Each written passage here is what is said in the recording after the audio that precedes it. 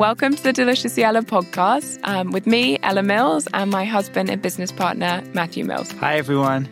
So we've had a lot of questions really since day one of Deliciously Ella, and in line with the podcast as well, about making changes, creating positive habits in some capacity, and that whole concept of falling off the bandwagon no matter what the changes you're trying to make are. Particularly, I think, around diets as well, and people saying, I tried this diet and it was some crazy weight loss diet, and then they fall off it after a week because it's miserable. And I think everything that we've talked about Deliciously Ella is being able to create change over a long period of time. And I think that's something that we've become just interested in the topic in general. Yeah, completely. On how you make long-lasting, sustainable changes rather than the kind of quick fix solutions. And so I kept seeing this book pop up everywhere, The Kindness Method, and obviously such a good title. And I was really intrigued by it, so I got it. And it was absolutely fascinating because it was all about how if you treat yourself with kindness and compassion, that is really the only way to make lasting changes in your life, no matter what you want those changes to be. So the book's written by Shahroo, who's our guest today, and she is a psychologist who's been working in behavioural changes, and she's been working in the NHS, initially starting working in substance misuse services. So she's seen a lot of kind of addiction and habit, and therefore is a kind of real voice within that space. So firstly, welcome, Shahroo, and thank you for coming. Thank you for having me. So your book starts by kind of saying, how many times have all of us said, we're going to make a change? We're going to break this habit. We don't like this element of a way in which we live our lives, or we want to be healthier, or we want to spend less time on our phones, or, whatever it is. Maybe it's weight loss, maybe it's starting to run, who knows?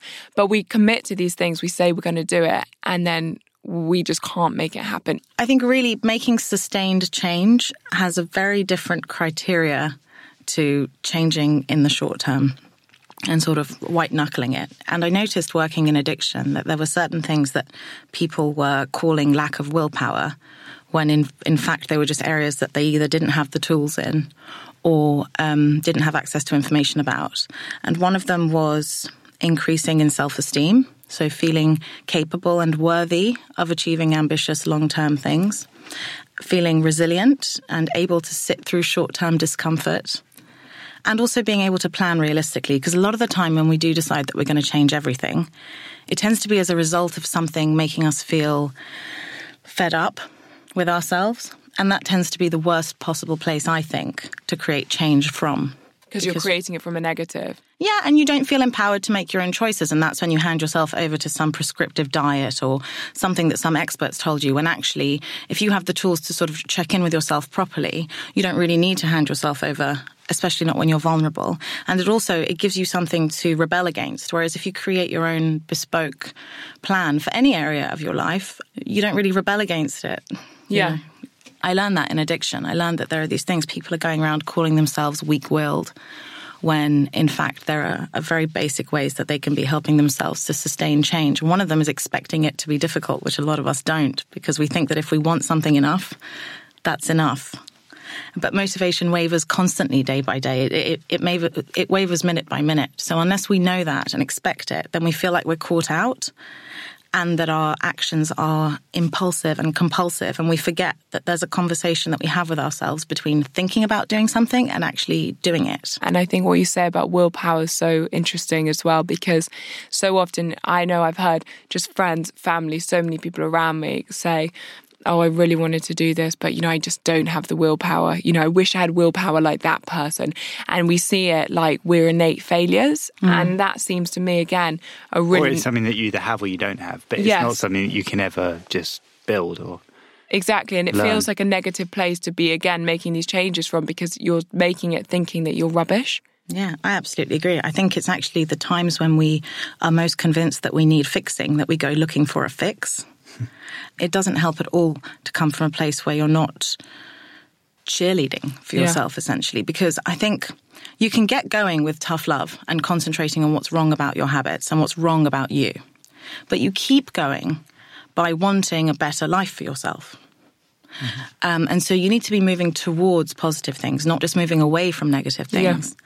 Yeah. And I think also when you shift your focus from what is wrong to what's strong, you do start getting a lot more insight into why you're engaging in the habits you're engaging in. And therefore, when you take those habits away, what other things are going to do the same job? So if I had everyone in a room and they all told me what was bad about smoking, we'd all pretty much say the same things. Whereas if I asked them what was good about it, each one of them would have a different story. I remember when I was 15, this girl at school was smoking, and I remember thinking that about her. Or it gives me a chance to get away from the family for 10 minutes in the evening. Whatever that is, as a practitioner, I'm not really listening in on what's wrong with people and what's wrong with their habits. I'm listening in on what's right about them and what's right about their habits so that they can forgive themselves for having developed them with the self-awareness and the insight that they require. And then try to create a plan of action that involves putting things in place that give them the same comfort that they got from the habits they now want to change. And kind of replaces it positively rather than through fear. Because we will replace habits. Even if you're replacing a habit with doing absolutely nothing, your new habit is doing absolutely nothing. So I think the mistake a lot of people think is that desire to change is enough to push them through those times when there's ambivalence around change, and it's simply not. So what was it that inspired you to kind of get started with this way of looking at it? Did you have a kind of personal experience or something that kind of really made you very passionate that this is the approach that we need? Yeah. So I've spent my whole life beating myself up, issues around codependency, anxiety, low self-esteem. I have a stammer as well that I manage. And the main thing that was bothering me was that throughout my life I was gaining and losing huge amounts of weight and abusing food and never really learning to eat properly in a way that I enjoyed. I was either on or off a diet, which meant that I was either good or bad at all times. And then I started seeing what people in addiction were doing. I went to this Overeaters Anonymous meeting, and I don't know how much you know about the 12 steps, but essentially you need to be abstinent. Yeah. That's the main takeaway. You stop drinking or you stop taking other drugs. And that's what you have in AA. Exactly. Yeah. Or in OA is... But in OA, exactly. So you can't be abstinent. Yeah. So what I had in front of me at these meetings, which I went to for research, by the way, but actually really wanted to go and see if I could get some help. I saw in these meetings a bunch of people who created their own definition of recovery based on what works for them and their own triggers and their own bodies. And every single one had a very unique idea of what works for them. And it wasn't based on calories or carbs or fat. It was just based on how it made them feel and their mental health and how they felt the next day. And so they had become a real authority on their own bodies. That's so interesting. Yeah, and I thought fantastic. And they felt empowered, I imagine, by that. Yeah. And empowered to externalize why they were doing what they were doing and really own it. And so I took from the motivational tools that I was using with my own clients in NHS services, and I took from Overeaters Anonymous, and I myself lost 8.5 stone now, and haven't put on an ounce in, it must be nearly 3 years now, and I don't even think about it anymore. Wow. And that's never happened to me, ever. Another thing that happened too was that I was in counselling at the time, largely because of heartbreak, if I'm honest. And my counsellor said to me, what if you're never slim? Because I had this ambition throughout my whole life that I would just want to be slim and then everything would be great. So everything was on hold. Everything, whether I used a nice cream on my face or listened to music or allowed myself to enjoy anything, it was always never going to be quite good enough until I was slim. And she said to me, well, what if you never are?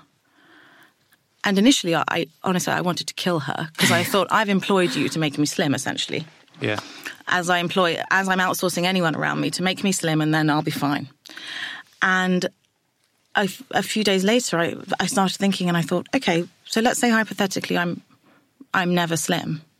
Will I never enjoy myself? Will I never wear bright colours? Do I deserve to not enjoy anything?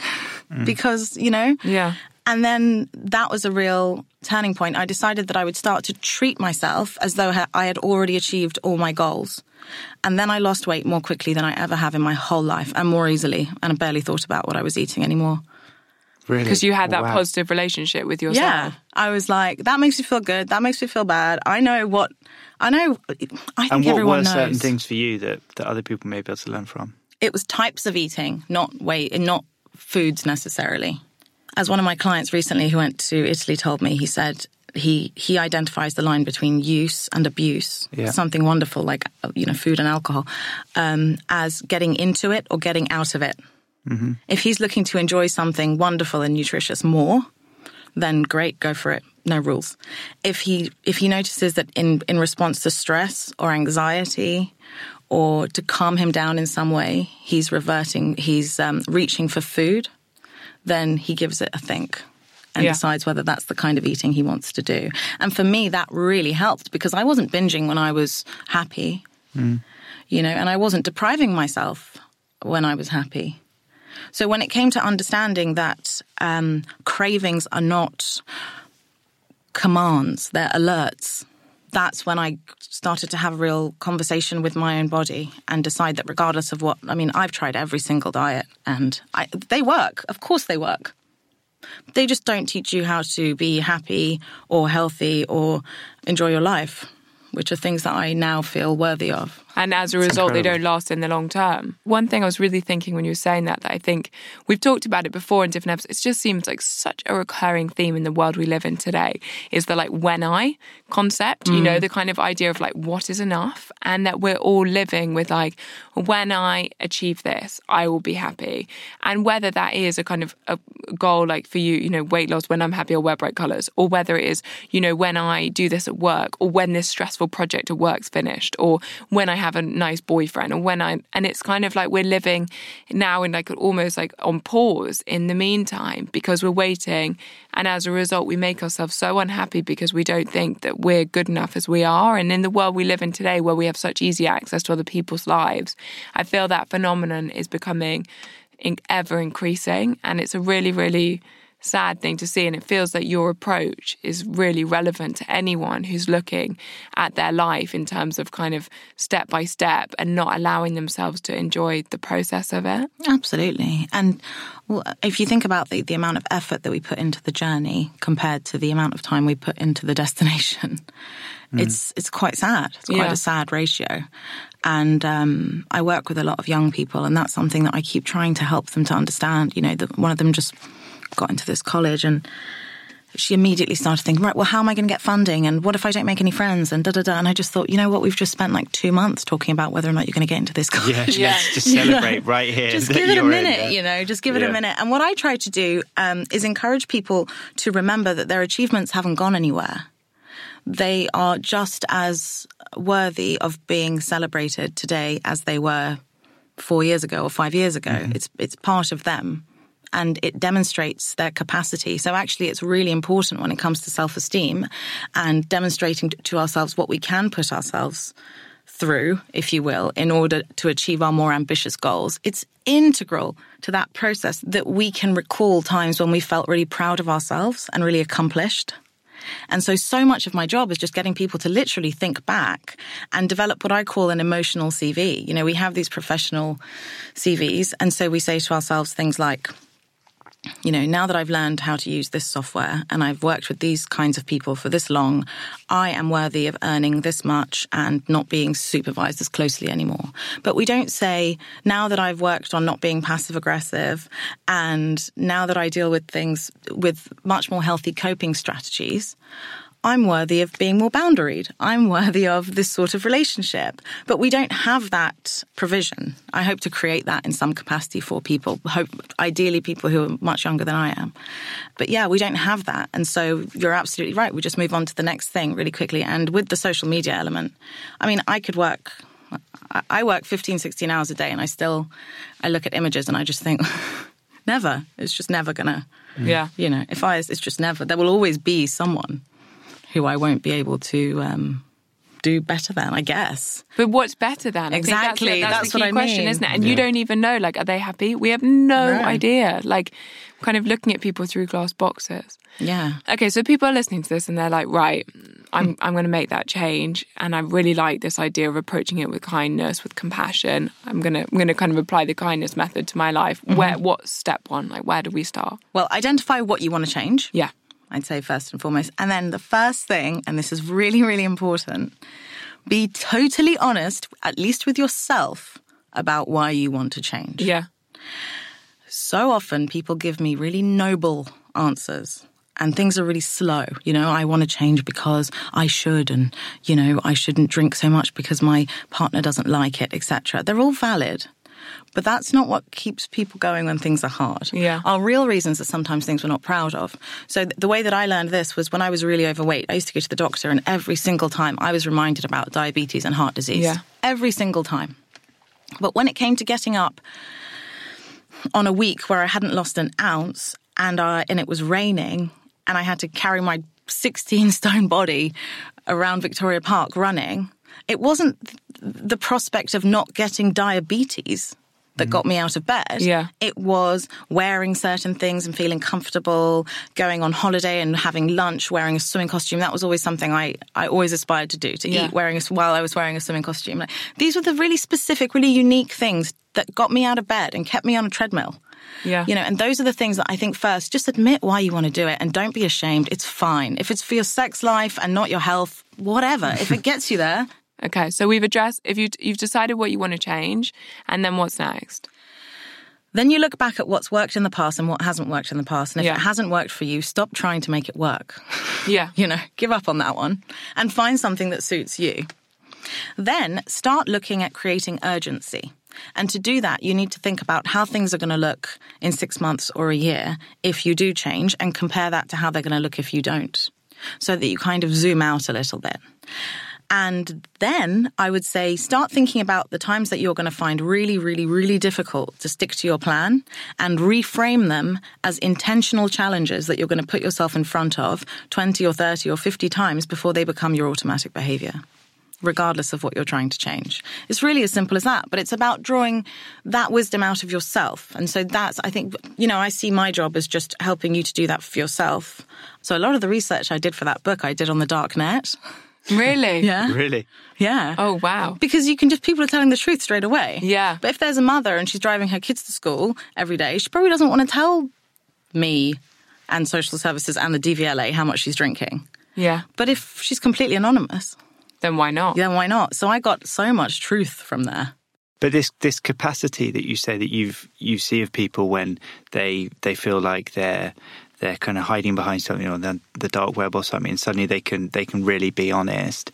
Is that something that you really do feel is within anyone if they dig deep enough to get there? Because so I've seen friends and family, and they just have this wrestle where they just cannot be honest with themselves, and there is something clearly that they can recognize and they can see it, and it can be completely obvious to the people who are around them, who care and love them, but they just cannot have that breakthrough to actually just be completely frank and honest with themselves. How can you crack through that barrier? I would say, first of all, a lot of it does come down to low self-esteem and not feeling understood at the same time.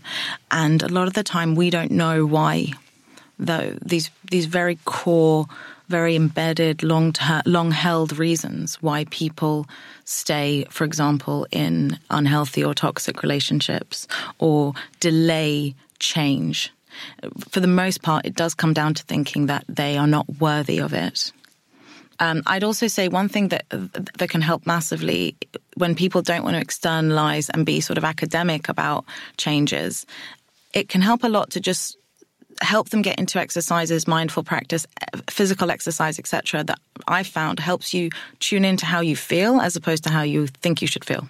Yeah. I think a lot of us are led by how we think we should feel based on what sorts of upbringings we've had, how we think life should look on the outside. But so what you're saying is that we shouldn't expect ourselves to be honest straight away. We may have to be able to go through a pretty sizable process until we can actually get to that place where we can be completely honest with ourselves. Totally. And I think to peel back those layers. And I think it's important for us to remember that when we're defining what honesty looks like to someone else, we're also projecting what we think it should look like. Whereas I guess that's why I want to give people the tools to find out what that means for them personally. Because there may be all sorts of things at play that are pulling that person back.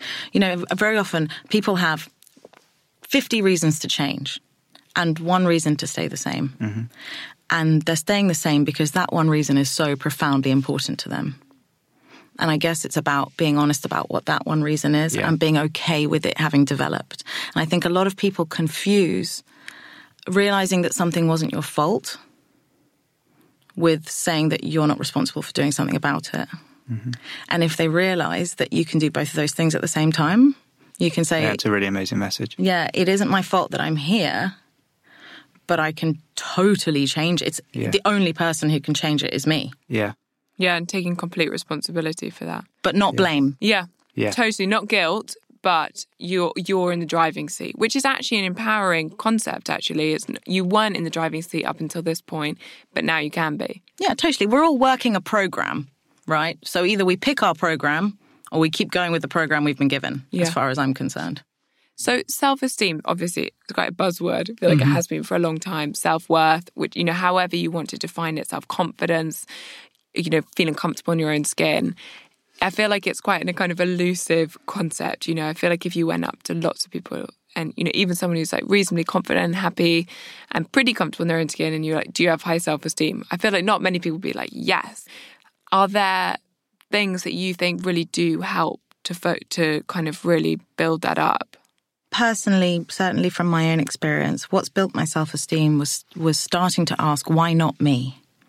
So I would see the lengths that I would go to for other people, the energy I would give to other people, the kindness I would want to show, the forgiveness, the compassion, the amount that I would want to boost them and see them do well. Then I started thinking, why not me? Yeah. Why wouldn't I do that for myself? Just a little bit, at least. Why am I not deserving? And then starting to ask that question of myself, when did I start to learn that I wasn't? Who told me that I wasn't? And, very often I'll have clients who are wildly successful, 50s, 60s, 70s. I have a gentleman in his early 70s who would consider himself as having low self-esteem because a lot of the core beliefs that he's carrying around are still from boarding school. And a lot of the time it really just takes a moment to sit down and think, hold on, why am I assuming that I'm not as deserving as anyone else? It goes back to free will. And as human beings, the one thing that no one can take away from us is our ability to see the world in the way that we want to see it if we allow ourselves to. And, last year was the worst year of my life when I lost my mum. And I remember some things I've been most proud of in my life was being able to shape it in my mind to be able to take myself from that place of desperation and using the free will within my brain that was up to me in my head to transform that into gratitude, from that grief into gratitude, and knowing that it is within your power, within your mind to be able to do that was something that was really enabling for me, and something that I'm want to try and share with as many people as I can with now, is that it really is within your grasp and within your means. You just have to reach deep in there and grab it. Thank you. Thank you for sharing that. And I think that is so important, and kind of comes back to what I was saying earlier. I mean, how capable does that make you feel compared to a professional accomplishment, for example? Yeah. And I think that's what we need to kind of remember, is that we're measuring success in a very unhelpful way, in a very specific way, when actually the kind of success that makes us feel truly proud of ourselves is things like what you've just said. My equivalent is that I've managed to reframe triggers as alerts. So if something upsets me, or I'm presented with a challenge where I feel fearful, or I've got imposter syndrome or something, I think, oh, brilliant, because I'm never going to get better at this unless this happens. And then I welcome it. And that's helped me change, help myself enormously too. So I know it's exactly. It's the lens with which you put any situation, isn't it? Totally. But I think I don't want to downplay the extraordinary thing that you've just described, because I think that is it's honestly that is huge. Watching it was absolutely extraordinary, and it was such a difficult time, obviously, after the diagnosis. And if you kind of forgive me for this, but I think for the first few months, it was such a horrendously horrible thing to admit to yourself was happening that you almost kind of pushed it down. And then a few months later, Matt he was walking to get lunch and literally collapsed on the street and couldn't speak. He was throwing up everywhere. We rushed him to A&E. And it was a physical expression of the stress. And we booked an emergency holiday the next day, and we went away, just the two of us, and kind of sat with, as you said, actually allow yourself to sit with what's happening, even though it's horrible. And you really took that time to kind of process it. And you could see your brain switching as you kind of could process how awful it was, but that you only had one way to get through this and make the most of every single day that you had left. And that was to see it in a positive way. I think it's just to create the awareness that it is within the human being's power to shift, however bleak and dark a situation is, there is somewhere within you, there is a way to be able to see it in a different light, and it to be something that can be the bottom point that helps you leap towards air again. Well, and we need to give people credit for it, because even, myself in the industry that I work, to sit next to you and hear you say that makes me think, this guy's going to be fine forever. Yeah, I think he is too. That's it. I actually really envy that, the fearlessness with which you can live now, because you face potentially, I presume, because we're all the same in that sense, the hardest thing I can imagine, and managed to teach yourself really what we've been trying to learn from spiritual leaders forever, which is that our thoughts can become our feelings. Yeah. And that's the biggest. I mean, you might be enlightened. Yeah, I think I think you're enlightened now. I think it's this realization that in one sense, it's that thoughts are just thoughts, and just because you thought something doesn't mean it's real. You can think anything, but it's not real. And the thought, it's the spectrum of a thought can just be a thought, it can be a throwaway, but a thought can also be what is able to transform you from looking at a situation as terminal and life ending to something that actually enables you to continue. Because sometimes you have the deepest, darkest, most, or you have thoughts that are completely ruinous to you, or you sit there and you have self-doubt, or you're sat there and you're about to talk to people and you're having self-doubt, but they are just thoughts. Like they're nothing else but thoughts. Absolutely. And they've come from somewhere. Yeah. This is what I mean. Again, like a lot of us, I don't know whether it's just, I learned this working in prisons actually with young gang members. I remember thinking, at what age did someone tell you that you were bad? Yeah. At what age did someone tell you that all the thoughts you have that don't help you or other people are your fault? And that from today onwards, whatever you've absorbed, that's just how your head works, and no one's going to help you to address it or change it. And there's no provision in Western society to stop and go, okay, well, are those still valid? Do you need to think about them again? We just carry them with us. And I think sometimes we're almost programmed to think that it's almost like self-indulgent to sit with your feelings and reflect on them, but actually it feels like it's incredibly important to make that space and make that time and say it's okay to sit and think about it and reflect on it. And actually and also I think if you can help yourself in that situation, we always say the same thing, like if you can't love yourself and show yourself love, like it's quite hard to see how you're going to really love the people around you and really invite that into your life. And so actually spending some time on cultivating that relationship with yourself feels like it will only have positive benefits to everyone you ever come across in your life for the rest of your life going forward. I always feel these things are a work in progress. Like there's no such thing as finished. You'll forever be reframing your thoughts and forever bringing yourself back to that place of gratitude, or looking at something as an alert, not a trigger, or kind of checking in with yourself or whatever it is. And I always feel like you've got to put those tools into your life that allow you to do that. You can't think like, okay, I'm going to dedicate the next 3 months, 6 months, 5 minutes to it, and then I'll be done. Absolutely. No, it's a toolkit that you're going to need different tools from, and to different degrees across your whole life. More often than not, the changes that people came to me hoping that I would help them make become a byproduct of liking themselves more. So that's all I really do, is I help people to like themselves. And not even that, I'm an undoer. I help them to start doubting the things that they've picked up along the way about how incapable or weak, or, these self-fulfilling prophecies like, I'm the kind of person who starts things and doesn't finish them. It's like, well, then you're going to be one of those people. So I feel like you almost just answered this question, but this was the last question I wrote down from reading the book that I wanted to ask, was how do you kind of strike that balance? Because so often when people want to make a change, they want to make a really extreme change, So they're like, I want to look like a Victoria's Secret model, or like, I'm going to run a marathon, or I'm never going to drink ever again, or do you know what I mean? And it's like, wow, these are big sweeping statements. So first of all, you're setting the bar potentially unrealistically, unhealthily high. But second of all, it feels kind of like it's a kind of unattainable goal in general, but also one that could potentially push you to taking what could be a positive habit, like starting to exercise, into something that could potentially become something that becomes kind of compulsive and obsessive. And how do you strike that balance between creating positive changes, sustainable changes, and not taking a change and making it a kind of, I guess just taking it too far? Yeah, absolutely. I think it's about diversifying.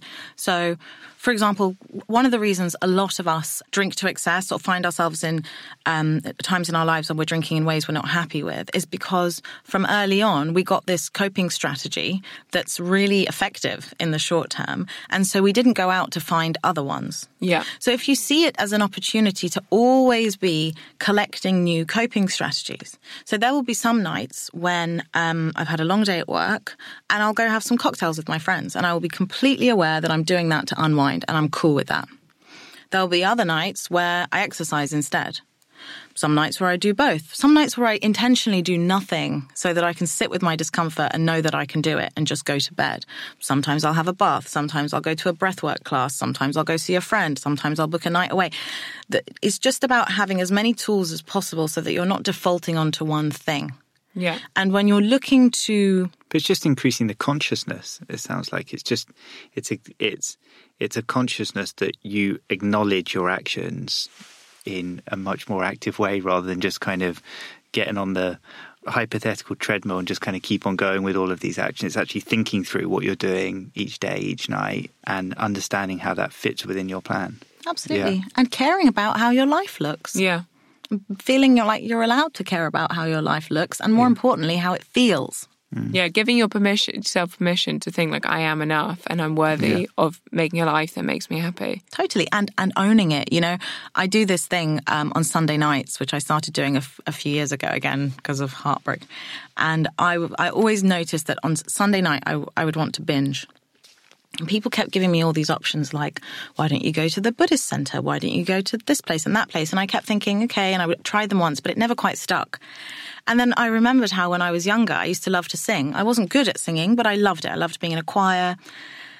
And so now what I do on Sundays is I go to Brick Lane to the karaoke booth by myself for 2 hours. And just belt it out. And just belt out for 2 hours. So cool. What's your favourite song? There. Right now it's Graceland by Paul Simon. Nice. But before it was Oasis, She's Electric. Yeah. I've just been really going for it. I mean, I do the full thing. And I do it for 2 hours and I feel amazing. But the point I'm making is that I couldn't do that without self-esteem because every time I go in there, they go, oh, just one microphone. Yeah. You know, and if I'd gone in there when I was really overweight and feeling really crap about myself, there's no way I would have gone back. Yeah. So in order to even do those things and put yourself in a place of discomfort, in order to grow, you need to feel like it's okay and that you're okay. That's amazing. I absolutely love that. So I have one final question, because I know people will be thinking this. Okay, so you do all this, you start making the changes, and you kind of fall off that bandwagon, let's say, and you go back to the old habits that you don't like. How do you get back to the happy habits? First of all, you got to see it as a learning curve. We're on a continuum. Throughout our entire lives, we're going to be trying to improve in different ways. Yeah, so you've never failed. You've never failed. That's just take that out of the equation. You're never bad and you've never failed. Just let today be the last time you say those things about yourself. I love that. And I think the other thing is, remember that you decide whether a lapse becomes a relapse. So in addiction, we tend to call a lapse as a sort of a brief deviation from your plan. And a relapse is when you've reverted back to where you started or things have got worse, whatever that means. It's all about the conversation you have with yourself. So if, say, a lapse for you is binging on 15,000 calories of food in one go, that in itself won't make you put on weight. What you tell yourself about the situation, which dictates your next act and the habit after that and the habit after that, is what will make you put on weight eventually, cumulatively. So what I always tell people is the act itself of relapse is actually not the thing that causes the problem. It's what you tell yourself about yourself in the context of that relapse and what you tell yourself about the incident itself. So the key learnings are not to tell yourself that you're a failure. No, in fact, quite the opposite. To do exactly what, by all of us, by our own admission, if I said to you, the person you love most in this whole world has come to you and said, I want to do this difficult thing. I keep falling off track. I just don't feel like I can do it, but I really, really want to. what sorts of things would you tell them? Yeah, you say you can do it, I actually really believe in you, I'm going to support you through it. Yeah. How can I help? Exactly, because you know that that's what gets people back on track. Yeah. So what do we say to ourselves? We say to ourselves, oh, I'm good for nothing and this was never going to work out. Well, of course you're going to carry on relapsing. Yeah. And again, the change will come, as I believe it only ever really does in a sustained way, when it becomes more difficult to stay the same than to change on balance. Yeah. So the fundamental takeaways is really working on our self-esteem, on real honesty with ourselves about where we are with something. And then from that, really building a relationship that's encouraging, that's supportive, and that really connects in with ourselves and how we feel on a day-to-day basis. And if we can do that, we can do anything. Absolutely anything, in the same way that we think anyone we love could as well. Why not us? Yeah. So this chat has been fascinating, and thank you so much for coming on. I'm feeling very inspired. I am too. Thank you. I feel like I've learned a lot. It's been amazing listening to you. And one thing we do with each of our guests that come on our podcast, we finish the episode by just asking what a daily practice, routine, mantra, saying, something that you live by each day is. Absolutely. It's a practice. Every single morning, I spend 5 minutes writing down quickly the things that I think will test me that day, and how I'd like to react that will make me proud of myself tomorrow. That's really cool. I love that. Yeah, and it works a charm, because when it comes to habits, forewarned really is forearmed. So sometimes, for example, this morning I had to see some clients who I expected were going to say things that I was going to find a little bit upsetting. And I thought, afterwards, when you've spoken with this client, you're probably going to want to do this. Yeah. You're probably going to want to eat this or say this or do this thing that you don't want to really do. To soothe yourself, do this instead.